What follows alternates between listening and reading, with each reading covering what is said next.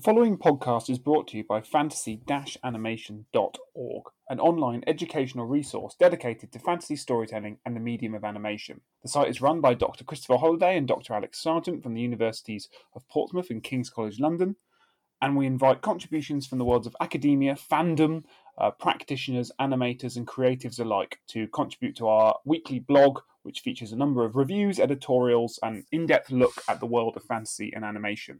You can find it all at fantasy-animation.org. This show is recorded in remote circumstances due to the ongoing situation, and please forgive any audio problems or blips you might hear. Otherwise, it's a cracking episode, so do enjoy the show.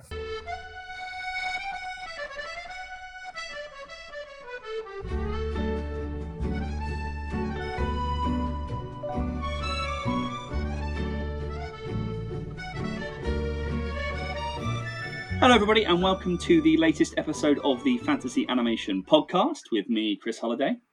And me, Alex Sargent. So for this latest lockdown instalment, we're excited to be talking about Martin Scorsese's 2011 film Hugo, set in 1930s Paris, and which takes audiences through the special effects and spectacular stagecraft of pioneering filmmaker Georges Méliès. Now, this is someone who really sits at the heart of fantasy animation for reasons that will hopefully become clear over the course of our discussions.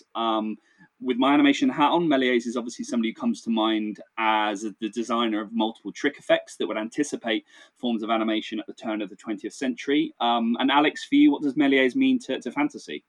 Well, he is the sort of primal cinematic fantasist. He is the person that both sort of fantasy historians, those interested in the genre, and sort of film theorists more generally sort of turn to as the sort of almost sort of clumsy, cliched example of what cinematic fantasy can be and looks like. So yeah, he's the sort of prototypical father of both of our cinematic disciplines, Chris. Yeah. But so it's not just us, however, that's going to be talking through Méliès and obviously the pleasures of Hugo, I think, as a film about cinema or a movie about movies. In fact, we're joined this week by a returning guest, something we don't get to say very often, in Eric Smoodin, who is Professor of American Studies and Cinema and Technocultural Studies at the University of California.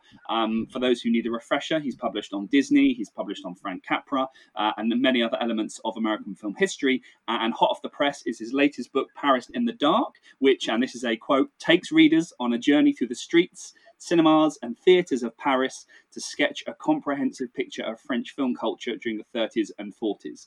We spoke to Eric briefly when we did a special Society for Cinema Media Studies conference episode, but thankfully we've got Eric around for a little bit longer. So thank you for rejoining us. Thank you so much. It's a pleasure to be here. It's a pleasure for us to have you. Now, we're here to talk about Scorsese's Hugo, I guess, as a film that both perhaps touches on your writing on animation and fantasy, but also your more recent ventures into the history of cine clubs, cinephilic subcultures, perhaps local exhibition practices of Paris for your recent book.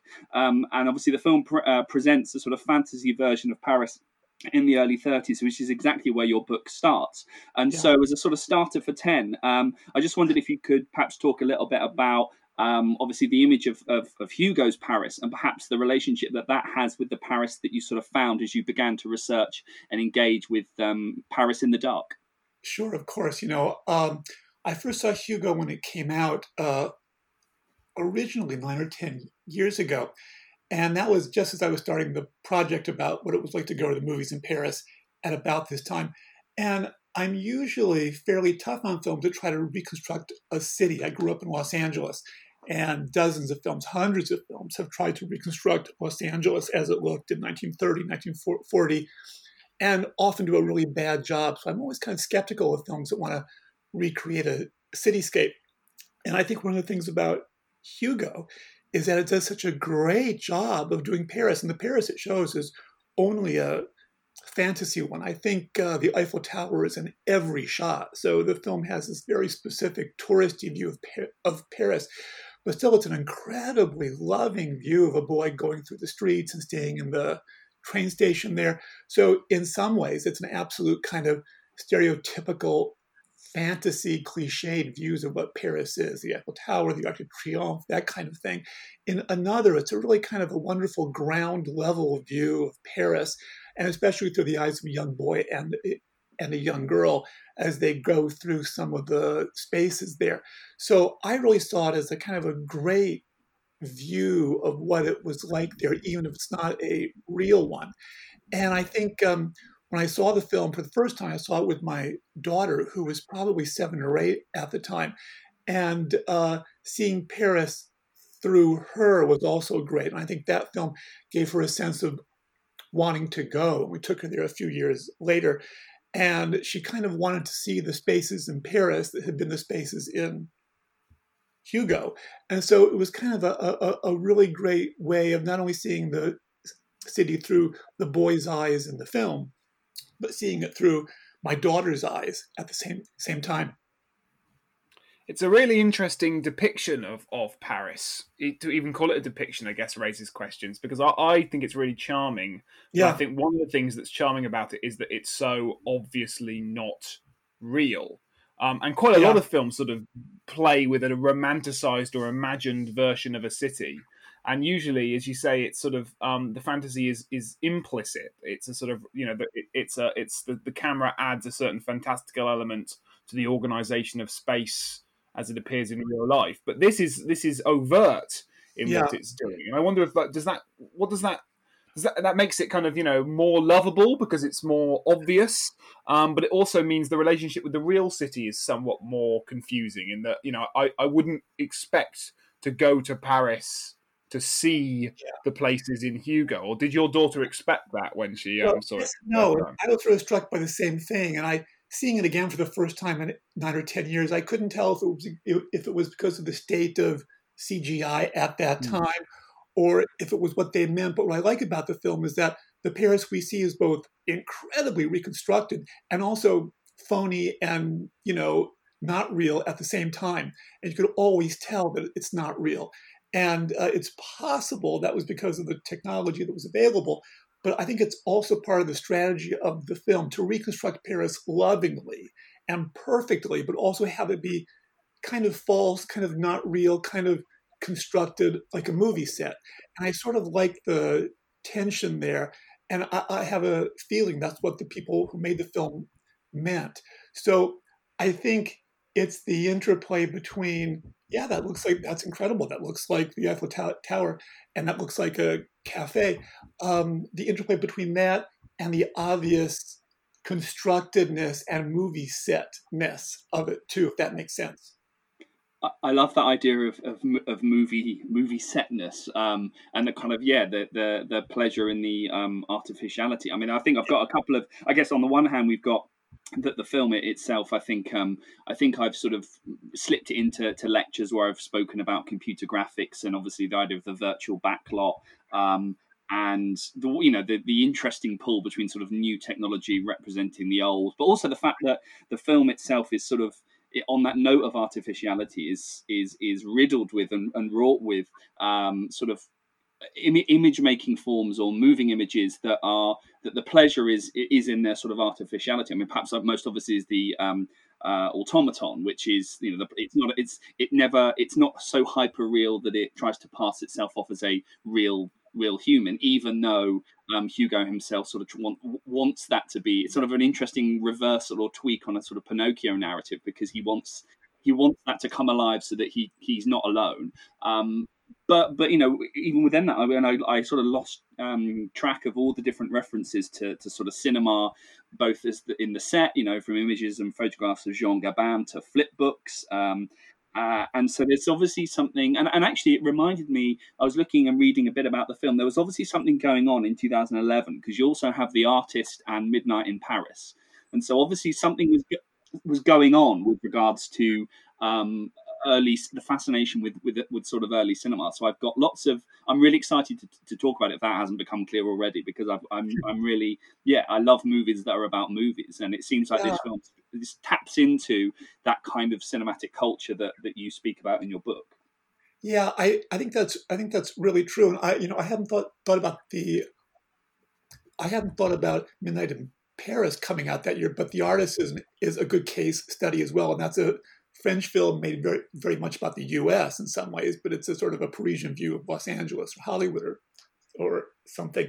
And of course, with Hugo, as you mentioned, it's full of references to other films. And one of the pleasures of the film is trying to spot those references, and you feel very smart. It's also maybe one of the things that can be bothersome about the film, like Scorsese is trying way too hard to put a scene from Potemkin and the train station or something.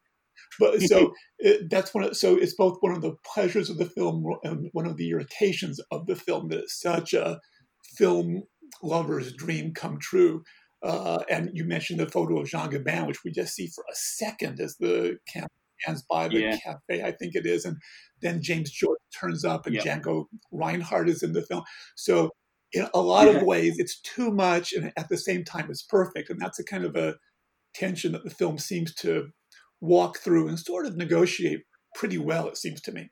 Yeah, I mean, I think obviously Méliès is the, we're talking about Hugo, but we can't fail to talk about Méliès and his place, as we said at the start, his relationship to sort of both fantasy and animation, and given where he sits with regards to early cinema history, and if we have the Lumieres, perhaps on the one, this is a very simplistic division. It's the relationship between actuality shorts and kind of trick effects, and it seems like obviously the artificiality of it. You mentioned the constructedness of it that the filmmakers are sort of going for. It seems entirely appropriate given that Méliès is on the side of those sorts of. Phil, a lot of the dialogue is about his relationship to fantasy. Films have the power to capture dreams, world of imagination.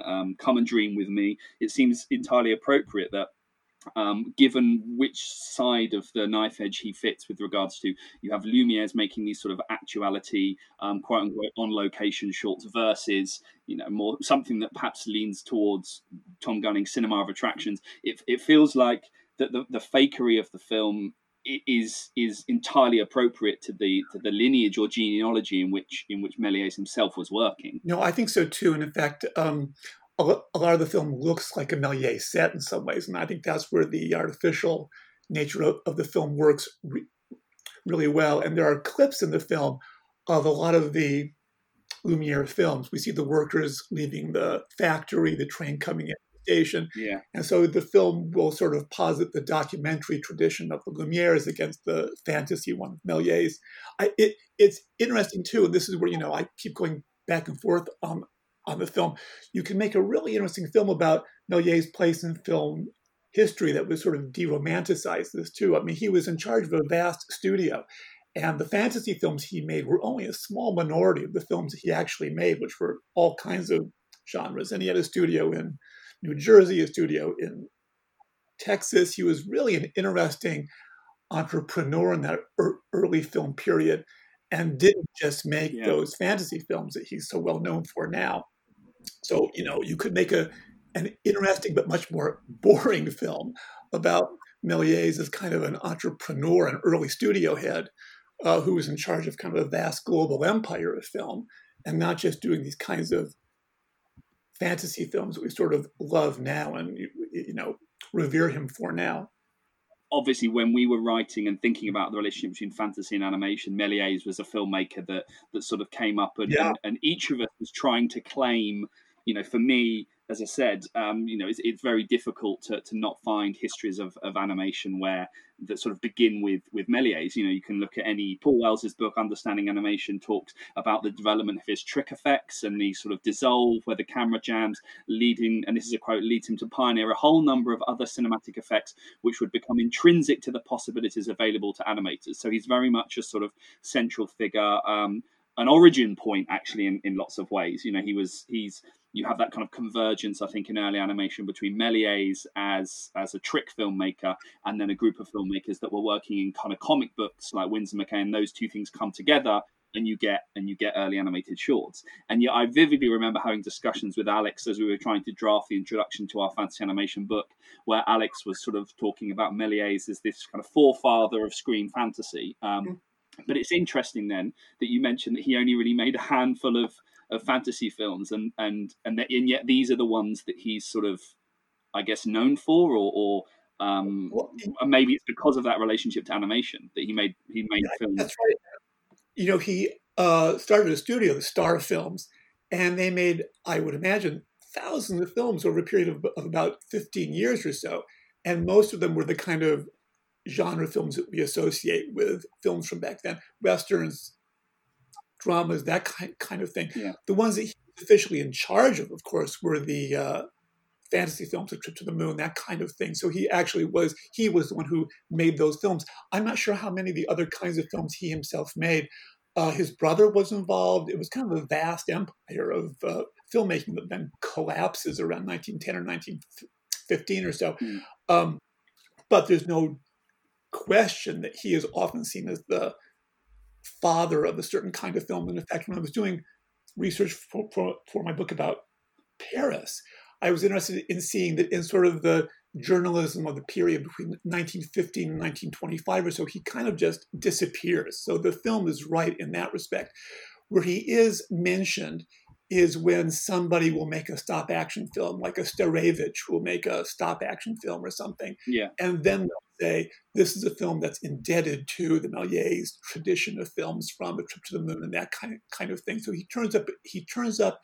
When he does turn up in the early 1920s, it is as the father of that kind of animated film. So that's what he's known for even then, and even as he's in this decline and is more or less forgotten. He will turn up now and then in newspapers, film journals, that kind of thing, as the father of a very specific kind of fantasy film. Yeah, and it's really fascinating to sort of know that. I was wondering how much the sort of reception of Méliès mapped onto the sort of, the story in Hugo, because I mean, I'm aware of the end of Méliès's career, and there is some truth, right, to him working. Is it even like maybe it's a apocryphal story of him working in the train station as a sort of clockmaker? I think it's true. Yeah, I think that's true. I think he was there. I didn't mean to interrupt, but yes, he was found in Guillermo Parnasse, I think, at a candy shop. Okay. So some fanciful, but yeah, and I certainly knew that he sort of didn't end his life a wealthy man. He sort of his empire kind of collapsed on itself, right? And a lot of it was to do with like film piracy, if I remember learning rightly. It was just very easy to copy his movies, so no one had to pay him for it. I think that's right, and there are a whole bunch of things that went on, and of course, the film business back then, especially in France, was always precarious. And he also, I think, put his brother in charge of production in the U.S., and his brother was either a terrible businessman or a dishonest one. And it's hard to tell. And that had a lot to do with business declining. And as you said, too, it was very hard to keep films from being pirated then. And so people were making knockoffs almost immediately. And probably he extended himself far too much without enough business know-how in terms of how to do that. And so he overstretched his capacity in some ways and probably wasn't as good a businessman as Pathé and some of the others at that time who were able to manage a global empire. And I guess what you've got, I mean, this is my knowledge of French cinema history is lacking here, but for some broad, histories I do know, you've got the sort of 30s as the arrival of a certain kind of sort of classicism, poetic realism, all this kind of stuff, whereby perhaps the taste of the era is not for the sort of more overt artificiality that Méliès embodies. So is that part of his downfall as well? I think that's right. And the film, where the film kind of falls down is when Méliès is telling the kids about why his career declines. And he says something about how men returning from World War I were in no mood to laugh at films. And that really has nothing to do with it, of course. And his career declines. It's not clear that tastes change, although that might be the case. And really, what's interesting about his films is that they're so sophisticated on one level, what he does within the shot, and kind of unsophisticated on another level. He's not doing much from shot to shot. He's not doing much in terms of editing. His mise en scène is kind of flat. So his films are interesting to study because on the one hand, they're so much indebted to a theatrical tradition in Paris of being on stage and so much looking forward to what film can do as well. So it's possible the fantasy films we know him for now would seem fairly unsophisticated later on. But I think mostly the career declines in part because of the global film market being so difficult, the advent of World War I destroying the French film industry generally, and probably just he was in over his head in terms of business. That's not what he was cut out for. But he does, I think the film is accurate in terms of he's then from 1950 or 1920 on or so, he's working in Montparnasse. He also owns a theater. He owns the theater that Robert Houdin, the magician, had started. Méliès buys that and runs that through the early 1920s as well, and then it's torn down. So he keeps his hand in entertainment, but I think he's discovered in the Gare Montparnasse by a film historian. In 1925, a guy named Georges Michel Croissac is writing a history of cinema, the first 30 years of the history of cinema. And he wants to get all the founders in his book and talk about them. And so he tracks down Méliès. And it's largely through the efforts of Croissac, whose book is published in 1925, that Méliès is broadly rediscovered. So a film historian is the true hero of the story and not a couple of kids. And that's perhaps why we like it so much.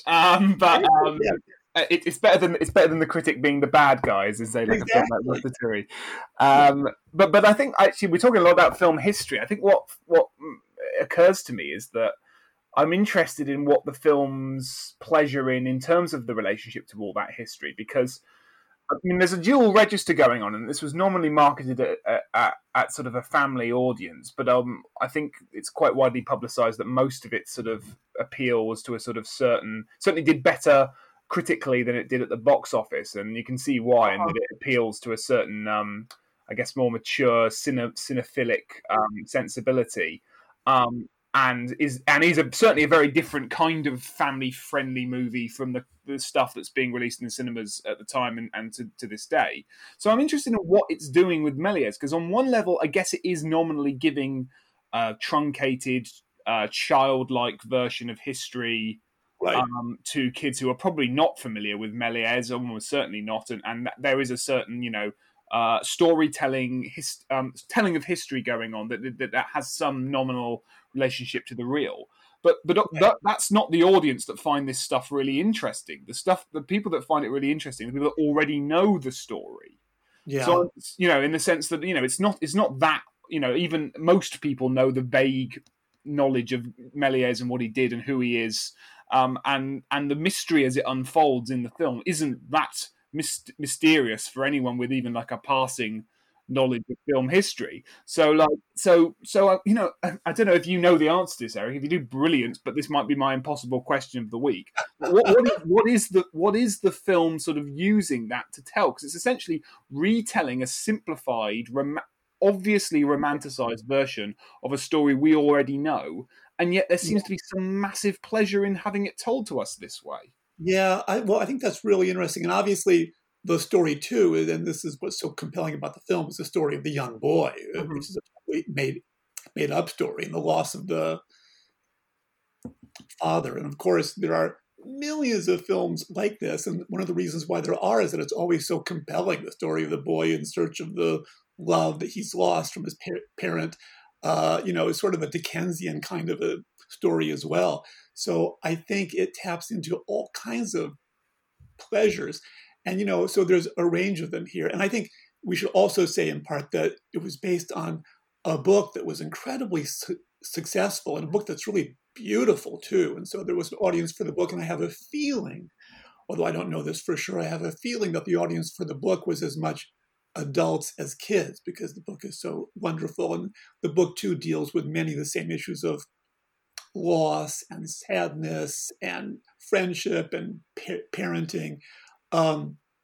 So the book too is one of those great children's books that is possibly much more appealing to adults than it is to kids. And I think the film has that same kind of a feel, and you can have a kind of a very much a film enthusiast appeal for the film. That is, I'm kind of caught. The opening shot of the film is very much the opening shot of Citizen Kane as it goes into the close up of the boy and the clock. It's very much like going into the house in Citizen Kane. So there's all these kinds of in jokes that give a certain kind of pleasure to people who have seen films. There's just a pleasure to the familiarity of the story in some ways, not just the Méliès story, but the story of a young boy who has lost his father. And then there's also, I think, some of the pleasures, too, of replicating a book that is really a beautiful object. But I'm interested to hear, and I didn't know this, that the film was not that successful at the box office. And it somehow, so it might not have been a kind of film that coded well as a kid's film, a family film. It might not have, it lacks something from the get-go that the Harry Potter films, let's say, have. And it might be interesting to figure out what that is. I'm not quite sure.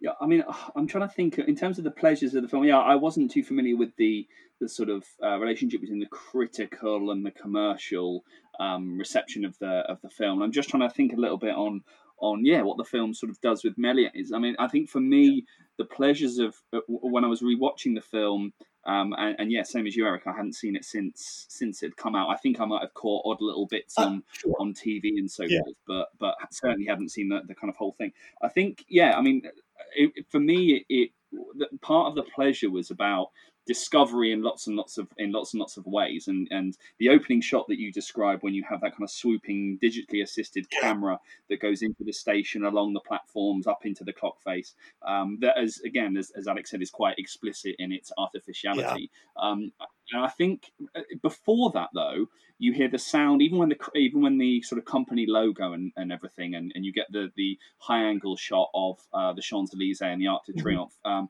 it's sort of matched to the sounds of trains and then clocks, and you have the interior of a clock that then fades away, and we see the Champs-Élysées with the roads coming off of it, and the idea that the space itself is sort of replicating the city. The city runs like clockwork. And a similar thing is.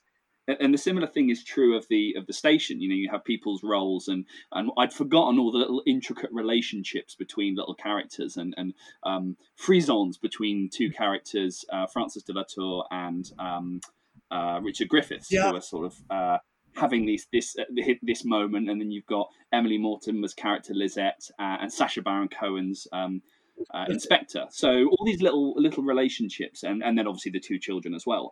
But for me, part of the pleasure of how the film uses Méliès and how the film uses cinema is that it plays with cinema and knowledge, and the best thing about cinema in the film is that it's information that can be passed on to people. So you have characters, you have Hugo passing on, let's go and have an adventure, and they go to the cinema and watch a Harold Lloyd movie.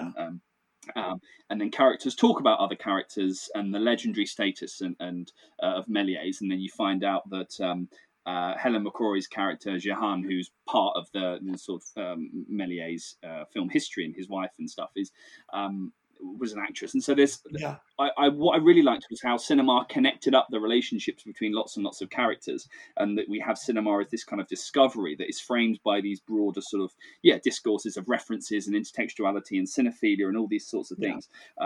But films themselves have the ability to enrapture people, and people learn about movies and rediscover movies. And ultimately, Méliès sits at the top of that, because the whole film is really about Méliès trying to recapture and not be ashamed of his own legacy. And so I kind of found the film enshrouded with all of this sort of cinephilia, but actually what I really liked was how it sort of connected up lots and lots of characters, and the pleasure that other characters have in telling other people about their love of movies and bringing them into that culture, which I guess fits with exactly that sort of 1930s, the stuff that you talk about in your book, the cinephilic subcultures and subcultures, and the clubs, and obviously 20 years later we get the French New Wave, which is, so I'm sort of really interested in the way that the Méliès is used, but how cinema, I guess, is used more broadly. No, I really think that's true. And first of all, I'm always just so impressed with any current film that looks at old films, and so any film now that takes a loving look at silent film is, I think, a wonderful thing. And I don't know if your students are the same way. My students are great, but for them, film history starts with The Matrix or something, And so getting them to watch a film from the 40s is tough. So any film that has such a loving view of films from the 1890s is, to me, a wonderful thing. And any film that shows an audience just roaring in laughter and Harold Lloyd hanging from a clock, that's a wonderful thing, and is kind of a great way of producing a kind of historical sense of what the cinema does. And in that sense, it shows that Scorsese is really very much a throwback to the filmmakers of the 50s and 60s who grew up with that kind of thing. And so I think that a film that preserves that kind of memory of film and that concentrates so much on people watching films is just a great thing. And I too was struck by, you mentioned the train station and the clock. The film is so smart, and the book is smart too. And clocks are such a wonderful metaphor for films because the mechanics of both seem so similar, the ways they work on intermittent motion and moving. So I think the film is smart in so many ways, but I just kind of love this child's eye view of film. And I should say, I hadn't read the book, but I took a look at it because, as you know, I'm the ideal podcast guest. So I did my homework here. And I read the book. Excellent. And in the book, it's the girl who's the film enthusiast and takes him to see the Harold Lloyd film. And so I thought it was interesting that in the film, Scorsese makes that a very male thing. And I think that's one of the issues one might take with the film, is that's very much Scorsese's view of things. And so it buys into this sense of cinephilia as a male thing, which is how it's often depicted. And in the book, it's the girl who drags him. So, this is all by way of saying, though, that I too feel the same way, that a film that even attempts to do film history and kind of gets it right is a terrific thing. And of course, we all understand that the film has to take all kinds of liberties with narrative and dramatic action and that kind of thing. But the broad contours of the film history are pretty good.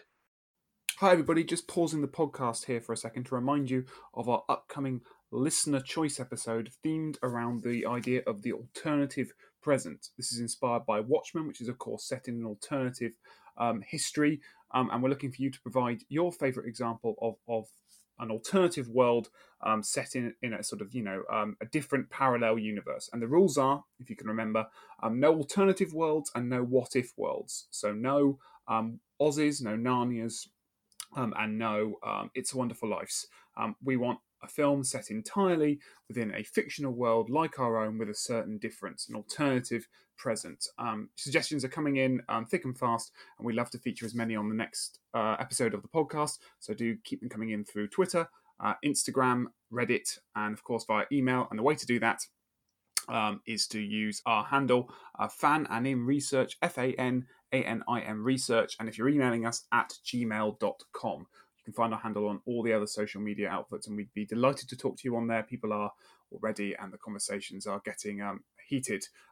Where does the line draw? Who knows? We'll talk about it all on next week's show. But for now, let's just get back to listening to us discuss Hugo with Eric Smouden, and I think Chris is there as well.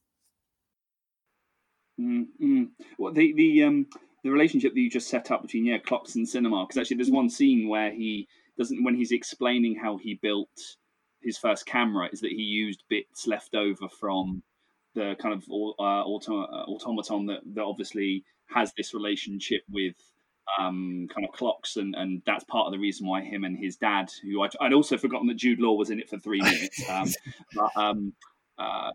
of course they can fix the automaton because they're clockmakers and stuff. So yeah, I guess the paradox then is how digital the film is, because a lot of it is about the mechanics of early cinema and the intricacies of making a camera, and obviously the automaton itself, and yet large proportions of the film, aside from a bit of model work, I think, with the train actually crashing into the station, which is a nice sort of reiteration of the as you say, the Lumiere's film. But a lot of the film is obviously so digital.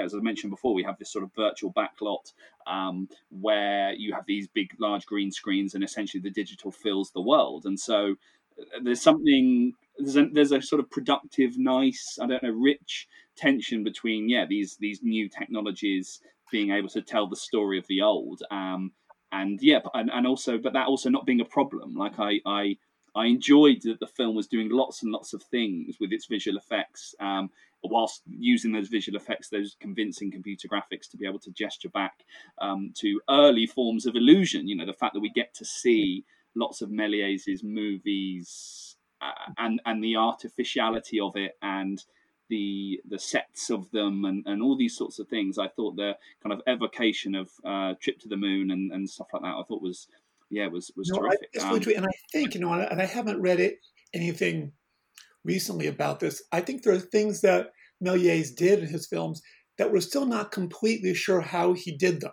We have a sense, not completely sure. And I have a feeling right now it's very easy to do this kind of stuff. So in some ways, the film is also, a tribute to how hard it was to do this, even though now it's relatively simple to. And so I kind of like that too, that the film was such a digital masterwork in some ways, that it can only now replicate what Méliès was doing by hand, and in ways that we can't always be completely sure. Well, how do you make that head? So I think it's in some ways a tribute to just how hard and labor intensive all the things were that Méliès did. I should say, too, just as a sideline, in addition to reconstructing Paris, I think the film did a really good job of reconstructing the studio Méliès built, which was a marvel as well, this glass studio, which was just this modern marvel too. We tend to think of Méliès as being, sort of stuck in this older French theatrical tradition of magic. But he was really also kind of a visionary in terms of how to construct a studio for making films. And that studio becomes something of a model, its use of glass, its use of light. And in that way, he's kind of, this early sign of new kinds of urban design, too, in terms of how you construct a built environment. I'm glad you just finished that sentence with the word design, Eric, because I was about to ask about sort of, I think part of the sort of fantasy lexicon going on in the movie is this pleasure in design, in ornateness, and things fitting together like clockwork, or indeed through clockwork. And actually, if you think about what is, we keep using words like romanticized and fantasized vision of Paris. The main thing that's romanticized about it is this idea of embedded in that first opening sequence of a community fitting together somehow, and everyone, there's that line in the movie that everyone has a role, and if everyone can just sort of do their role, and it'll all fit together. And there's something, there's an interesting political discussion to be had there, because I think there's some, obvious problems with that. But certainly, what the fantasy that the film indulges in is a pleasure in design, in ornateness, in a world which runs like clockwork. And I think perhaps there's a folding together of the sort of narrative concerns of that with the pleasure it asks us to take in cinema. Because actually, I wonder if, to try and answer my own impossible question earlier, I wonder if what it's doing with Méliès is offering us a vision of cinema that is less complicated than it actually is, and that allows us to have a more sort of heightened, imagined relationship with it. I'm reminded by a theorist, Melanie Klein, a psychoanalyst, who Uh-huh. writes a lot about fantasy, and she talks about a term called the internal object, which is basically like our way of coping with universalities, and it's basically it's every object in every person in our world is matched up against an internal fantasy that we've constructed. So a mother is both a real person and an imagined concept that is the real person is imagined against, much in the same way that a pen is a real pen and an imagined thing that a pen should be. A pen that works properly, a pen that writes all the time. A Yeah. podcast is a thing that both we can imagine works all the time and is always scintillating and fascinating to listen to. And also, Agreed. and luckily this one is so. In Yeah. that case, it matches the imagined object. But this idea of sort of cinema is operating like that. That cinema, what the debates we have over cinema. Cinema is real. Cinema is not real. Cinema is fantasy. Cinema is all these things. It's none of these things. It's just a big complicated machine that sort of works and sort of doesn't work, and it's kind of good and it's kind of bad.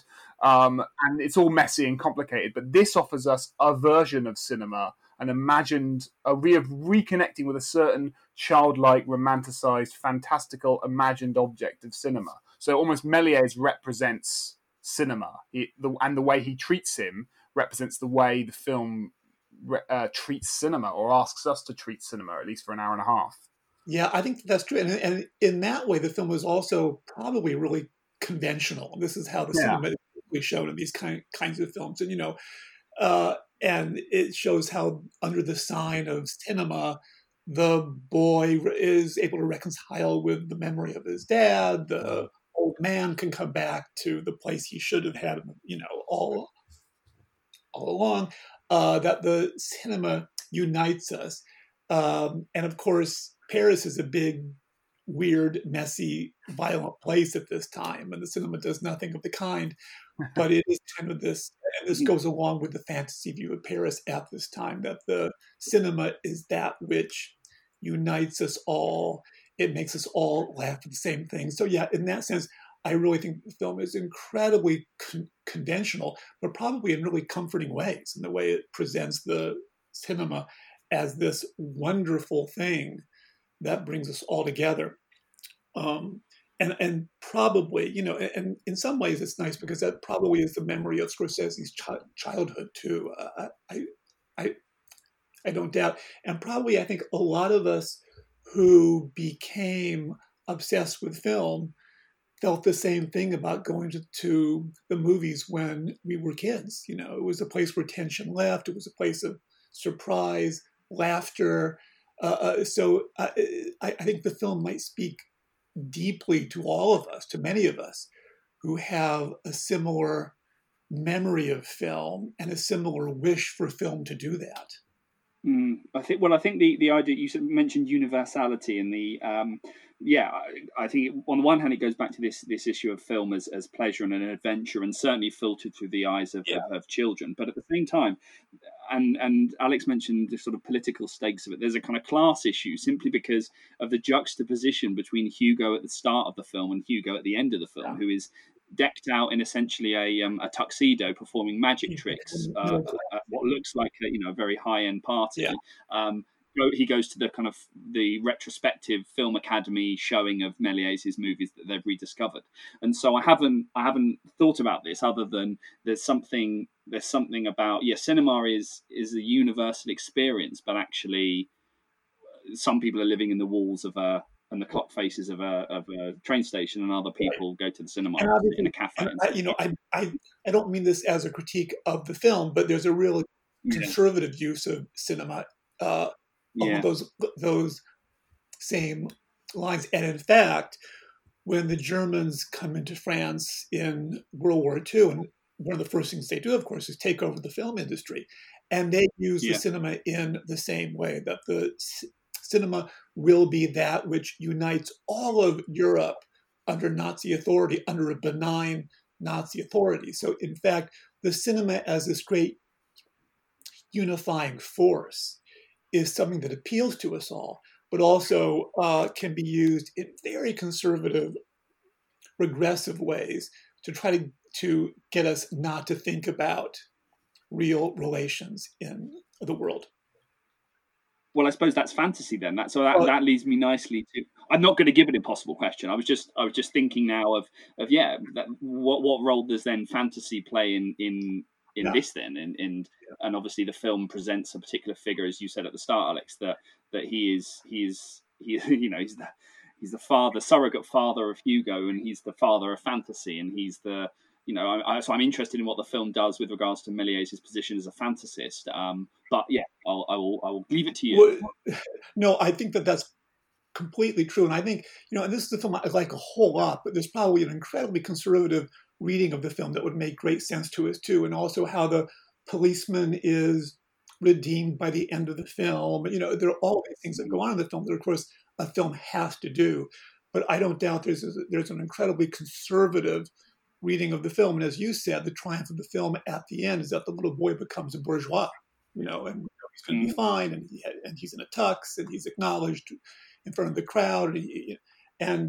So I have a feeling that you could do that kind of a reading of the film that you know, wouldn't be as generous as some others might be. And the triumph of Méliès is interesting as well, and it does kind of follow the historical record a little bit. He is discarded, he is rediscovered, so there is something to that. But Méliès as the force that brings the boy up to the middle class, that generates joy. You know, I think we could do a reading of the film that might, you know, not be a generous one, but that would be a justified one. I certainly think that applies to fantasy storytelling. As I said, I think that, you know, the fantasy indulges both in terms of its relationship to the cinema and relationships, just sort of the plot mechanics are. I use the word mechanics, apparently pun intended, but I didn't intend.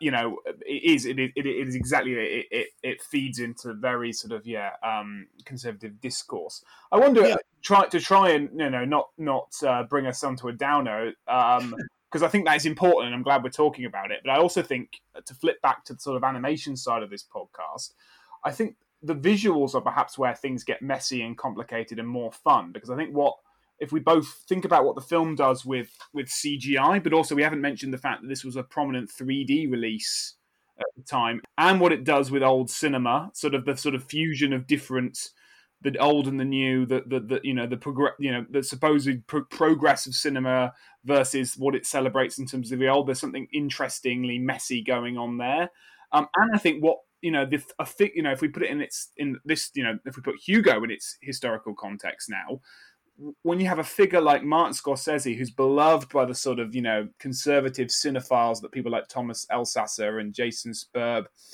talk about in their work, you know, the sort of, you know, who are at the same time, before Scorsese and people like him start making movies in 3D, absolutely, you know, down on the technology as this sort of, you know, working class entertainment for people who don't really love cinema the way they should.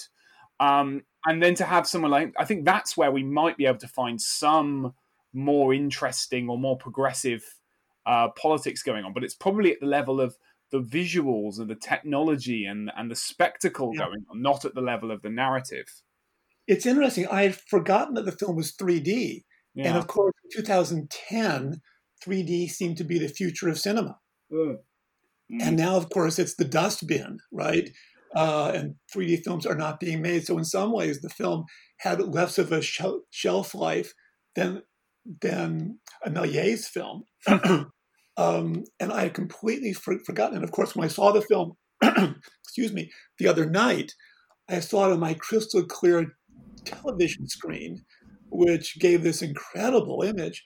And 3D isn't really required. But you're absolutely right. When I saw the film the first time now, I remember it being a 3D film, which added to the trains coming at you, that kind of thing. So in that sense, the film is kind of a relic of a moment in film history that seemed to be the future at the time, and now is the distant past.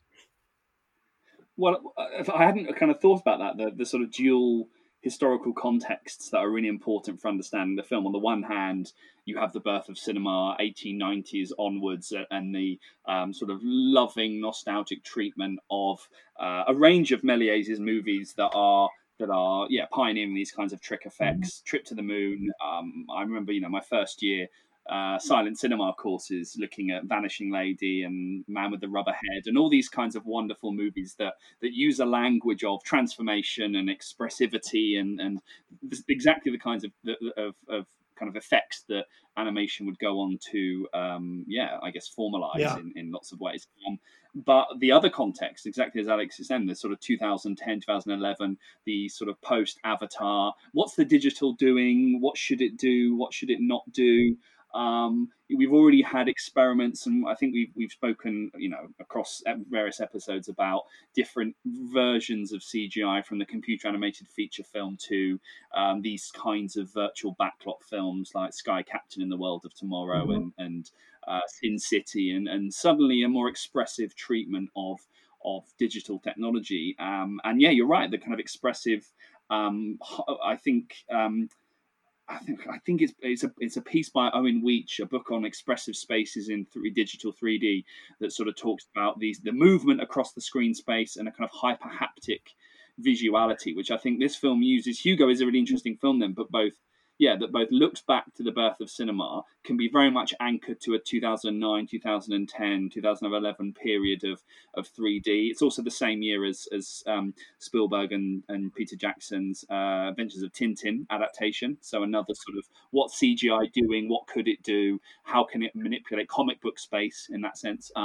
So it sort of uses, it's more than just using new technology to depict the old. It's sort of on this pivot point of, okay, so it's about forms of cinematic illusion and the labor of certain kinds of things. And I hadn't really thought about the display of illusionistic spaces and what that 3D certainly lends. It updates exactly that trepidation and anxiety and pleasure and stuff that those audiences in the 30s, when they see this movie, or that when they see the Lumiere's film and they jump out of the way, this apocryphal tale as the train comes into the station, all that sorts of things. It's sort of doing that, but with 3D. So when you have that opening shot of the film that goes in and you have stuff protruding out, you're sort of, Scorsese's replicating exactly that kind of experience, but fully exploiting 3D, which is obviously very much of that period. But as you say, Eric, is now a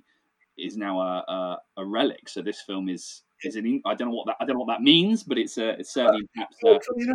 And I think you had mentioned, one of you mentioned just a moment ago about the cinema of attractions, and I think this was very much trying to replicate that, the sensation we had that people seem to have had at films in the pre-1910 period, where it's not so much the story, it's simply the shock of what they're seeing and the juxtaposition of images, that kind of thing. And I think that Scorsese is trying to replicate that, which is what in part makes this a smart film, that he is trying to, in a modern way, replicate what it must have been like to go to the movies in 1905, 1910, at the time when Méliès films were being seen. And I think that's a really interesting kind of a thing to try to do in a film, even as you're doing so with all of the modern technologies of CGI and 3D, which now, as you said, seem kind of quaint. So the film is both interesting in its evocation of history.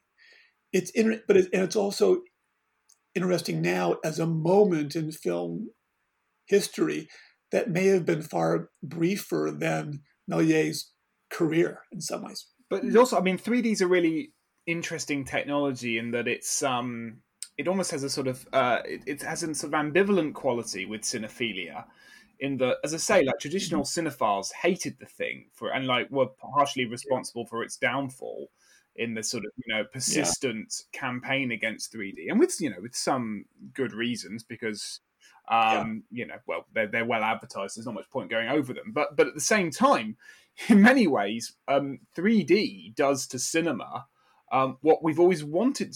Certainly, cinephiles have always wanted cinema to be, in that 3D for a very brief window meant that the auditorium was all. It was where you saw the film in its proper form. And I mean, we all think Yeah. we can think that anyway. But like, if we associate cinephilia with the cinema, which your work certainly does, Eric. I mean, partially by its time period, but also by Yeah. your interests. This Yeah. site-specific love of not just the thing on the screen, but the room that surrounds it. 3D is Yeah. about saving that room and kind of shooting it, almost literally, with an injection of spectacle and power and magic and arresting quality. So in one level, Yeah. we should love 3D. It's sort of doing everything we've always said cinema does. It's site specific. Yeah. It's visually arresting. It can't be looked away from. It almost gives you a headache. It's so powerful.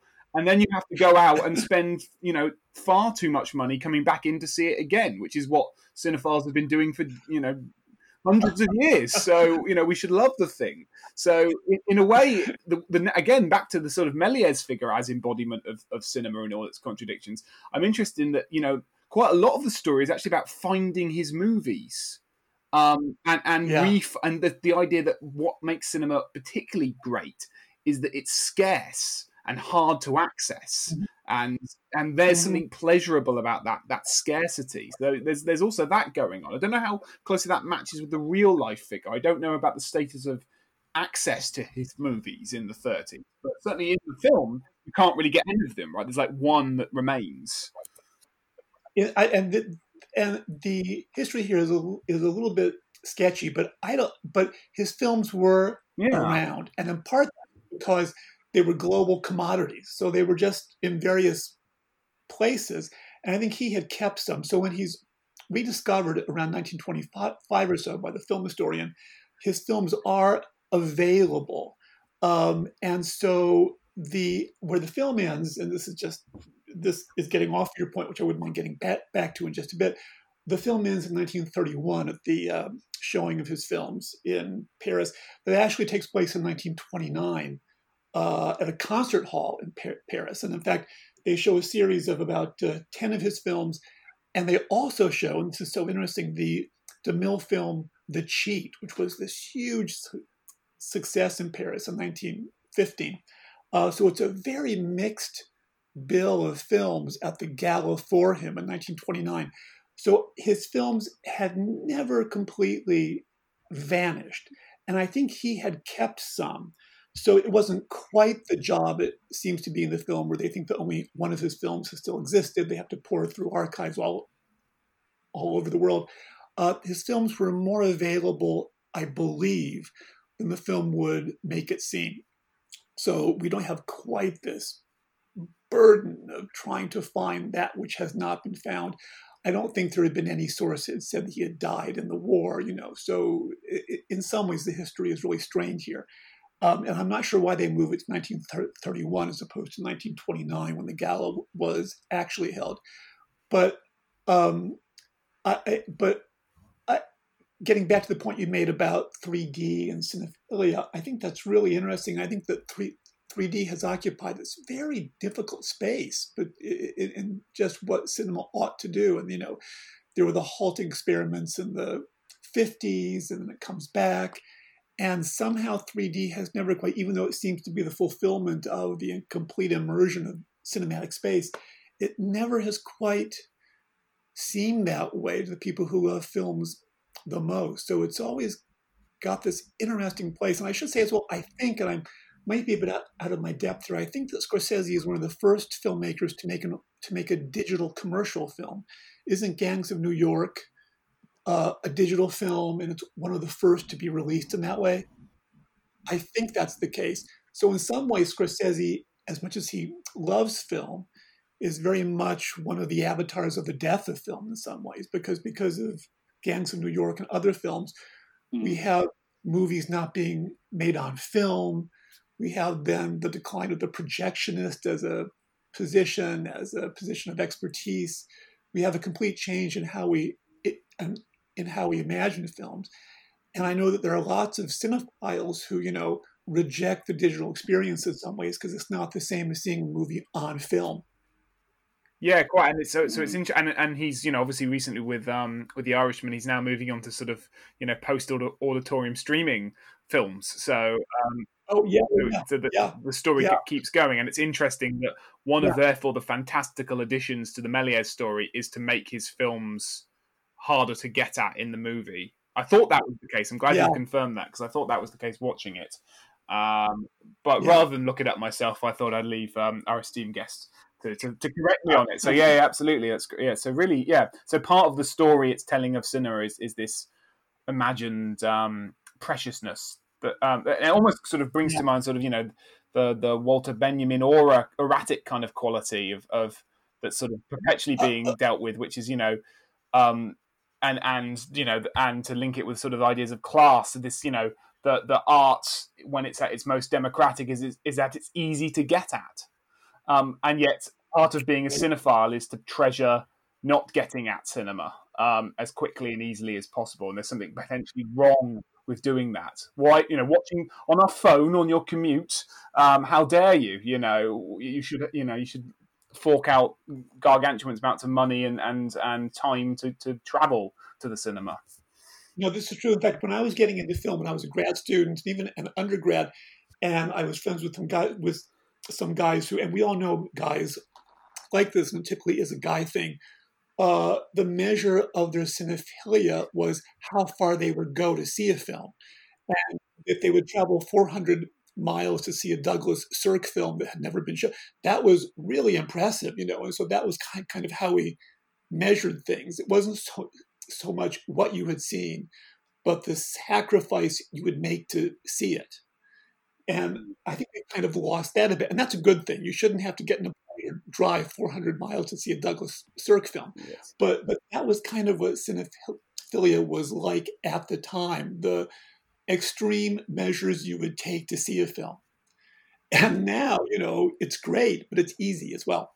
I mean, I don't have in terms of my notes. I had, I mean, one thing I was thinking about is I was trying to get my think way through the automaton as Oh, yeah. the centerpiece and the various, because at the very end of the movie where Méliès is now rediscovered, he's back into a kind of certain kind of cinephilic circle. He has that exhibition at the Film Academy of his work. He is applauded on stage. He talks about being fixed. He talks about being somebody who was broken and then is now now works again. And obviously that's a nice parallel to two characters actually. On the one hand, Sacha Baron Cohen's character, who says in the very end, who obviously walks with a limp. And there's something about his role in the war as well. So I quite like that.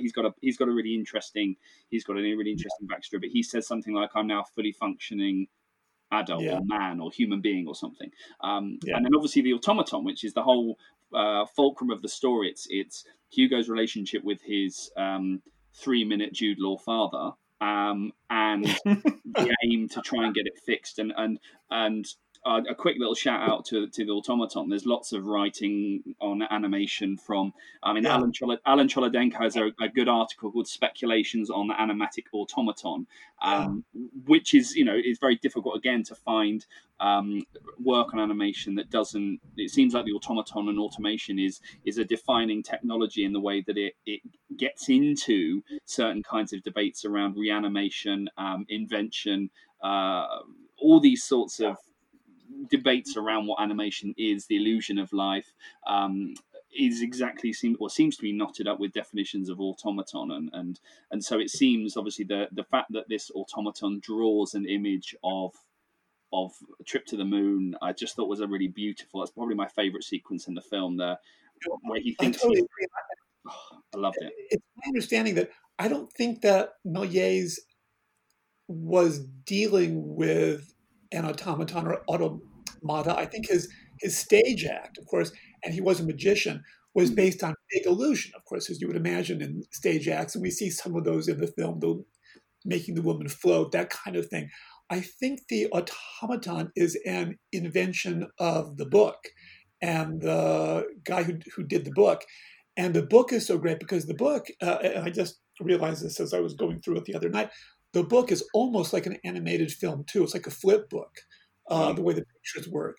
And the automaton there makes perfect sense. And there does seem to be a link between the automaton, animation, and just the way that images work on us. So I believe that's an invention of the book and not based on anything Right. historically true about Méliès. Yeah, well, that phrasing, the way the images work on us, is that's really what the film is about. You know, the power of illusion and the power of images, and Yeah, I guess from the critical side, animation has this sort of always has this vexed meaning that is very simply tied into to the automata. But as I said, yeah, there's lots of references. We get images of a flipbook, and in fact, that's one of the ways Hugo's little notebook that has essentially the flip book right. of the automata. When there's so many different ways in which image making technologies you have in the film and then of the film. So you have the film begins with this digital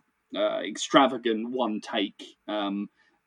That is rendered entirely in computer graphics, and then we also have a hand-drawn flip book, and then we also see an automata drawing Yeah, an image from a silent movie that yeah. was itself a forebearer to trick animation technology. So I liked the film. There, I said it, but I thought it was I think all of these different image making technologies that are knotted together. I thought was kind of wonderful. Yeah. Well, I'll say it too. Now you emboldened me. I like the film too, Yes. and So do I. But with a certain criticality, and a podcaster, Phil. But it is lovely. It's a lovely film to watch. I totally agree. And when I came back to it the other night, I wasn't quite expecting it to like it as much as I did, but I really did. And I think that the animation in the film kind of is a problem with cinema writ large. It looks real, and that's the pleasure of film a lot of the time, and it's certainly the pleasure of animation, which looks so real, but we know it's not. And so the film was always playing on that with almost every shot. And so I think it really gets at the pleasure of film, the problems of film, the distinctions between film and the real, and the way those two things merge. Mm. And I think that's really a great thing. And so I could imagine, I don't watch films with this in mind, but this could also be a great teaching film too. Yeah. Agreed. You know, Yeah. I think I saw some shots in the film that were from Vertov's Man with Movie Camera, Yeah. late 1920s film. And of course, for all those Russians and formalists at that time, the cinema is great because it's a machine. Mm. Machine that can do anything. And so if Scorsese is invoking that and sort of making a movie that's a machine, that's really interesting and really kind of a smart way of invoking a different kind of film history and a smart way of talking about film. It's this vast machine. Mm. A smart way of talking about film is probably a good moment to start to wrap up this episode. In some ways about talking about film. Eric, thank you so much. Do you have any final thoughts on the movie we haven't covered? Any particular favourite scenes or moments that you'd just love to mention before we wrap up? Yes, if I could. The only thing that I would say is one of the first new cinemas built in Paris after World War II was built on the site of Méliès's theater, which had been the Houdin theater that Méliès had bought. And it's christened in 1946. It's called the Méliès Cinema. And the film that opens it, I think this is appropriate for the podcast and for the interest we all have. The film that opens it is The Wizard of Oz. Oh. Terrific, and there's the Wizard of Oz reference for the week. I was worried then. Terrific! Oh wow, what an interesting little tidbit. That's great. My favorite little moment of the movie, I just wanted to mention, and it actually links to what we were just saying there, is the moment they sort of recreate some of the sort of tableaus that Méliès always sort of finished his movies on in live action. And there's some they were in live action anyway, but in sort of with new actors and all this kind of stuff. And there's something really wonderful about those moments that I think fit into lots of things we were saying. So I don't need to say anything more than that. Chris, any final thoughts? Yeah, I mean, I think my favorite little bit is either the opening first couple of minutes with the superimposition and then the shot. I mean, I'm also really struck, and I've used this in classes as well. The final bit where he's on stage talking to Hugo, talking to the crowd, but talking to Hugo, and then he says, "Come and dream with me." Opens out his arms and then takes a step back puts on I think he puts a cigarette or a pipe or something in his mouth, puts his hat on, and then the film takes away Ben Kingsley and they sort of superimpose Ben Kingsley's performance onto the real Méliès, and you have that blurring of temporalities, or you have that kind of issue of performance. Because I mean, I haven't really talked about Ben Kingsley, but I thought he was great in the film, and it was very much Méliès. But I really like that final part where he's opening out his body to the audience and talking about his life, and then says, "Come dream with me." And then you have it's like a 2-second flip where he becomes part of the film, and we're now into real film history. So I could, and also it's a cinephile's dream, really, all of the little references. So it's definitely one of the ones that deserves a rewatch. But yeah, terrific, Eric. If people have had their appetites whet by some of the sort of discussions we've been having, where can they find your book? Is it available and out and ready to purchase in all good bookstores? Thank you so much for the plug. It is available at all good online bookstores. I appreciate you guys giving me a chance to talk about it. Well, we appreciate you coming on the podcast and helping us unpack Hugo, and what a wonderful discussion. I'm sure listeners will take a lot from it and learn a bit more about the movie. Chris, and I've got to do the admin, haven't I? I'll do the admin. We've tried this when I do the admin, and I can't. Yeah. I haven't learned. I haven't learned it in the way that you've learned it. So this is very much your. Okay, let's see if we can do this in record time then. So you can find us at fantasy-animation.org, where you can access our archive of podcasts, just like this one. You can hear Eric's original interview with us back on the SCMS specials we did. It almost feels like a lifetime ago now with all the changes that have been happening since, but about a year and a bit ago. You can also find blog entries on topics that will no doubt cover some of the stuff we talked about here. Chris always wants to receive more blog entries, so if you are an aspiring academic, practitioner, animator, fan, if you are involved in any coordinated fan activity, if you just want to see if you'd like to write for us, get in contact and see what we can do.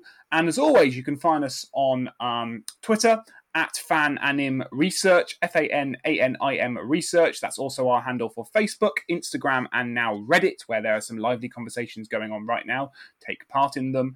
And don't forget our listener choice episode next time, which will be on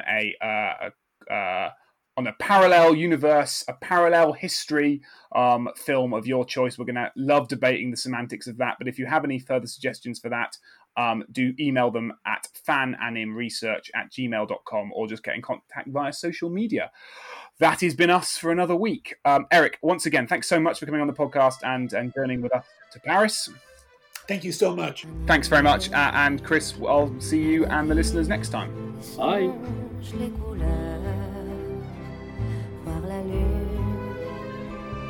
Les étoiles